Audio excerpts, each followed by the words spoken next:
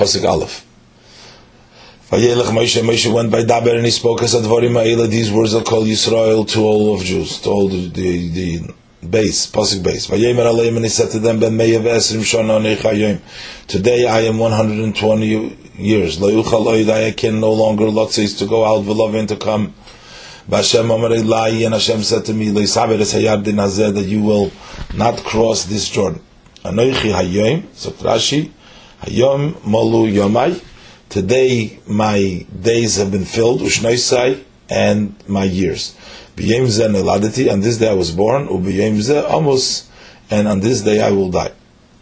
Vayelech Moshe v'goymer leyuchal oid lotzis v'lovay, I can no longer go out and go in.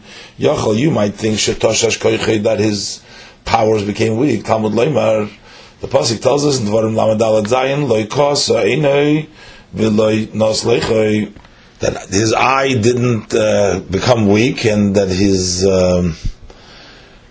in general his state was pretty good. What does it mean that I am not able to? I'm not allowed to. Because permission was taken from me, and it was given over to Yeshua. Another interpretation, when he says to go in and go out, he's talking about Torah. To go in and out with words of Torah. Melamed, this teaches us that it was blocked from him, Masoidas, the oral traditions, and the wells of wisdom.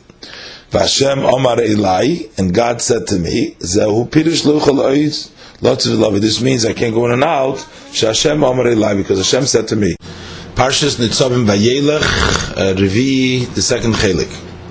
Vashem Omar Elai, Zokt Rashi, says Rashi, Zehu Pirush, this is the interpretation of Lo Uchal Lotzis V'Oid Lotzis V'Lovei. I cannot further go out and go in. And this is Lefish Hashem Omar Elai, because Hashem spoke to me, said to me, Pasuk Gimel, Hashem Eleikecha, God your God, who over Lifanecha, he goes before you, who Yashmi des Hagoyim, he will destroy the nations, Ha'ela, these Milfanecha, from before you, V'yirishtom, and you will possess them.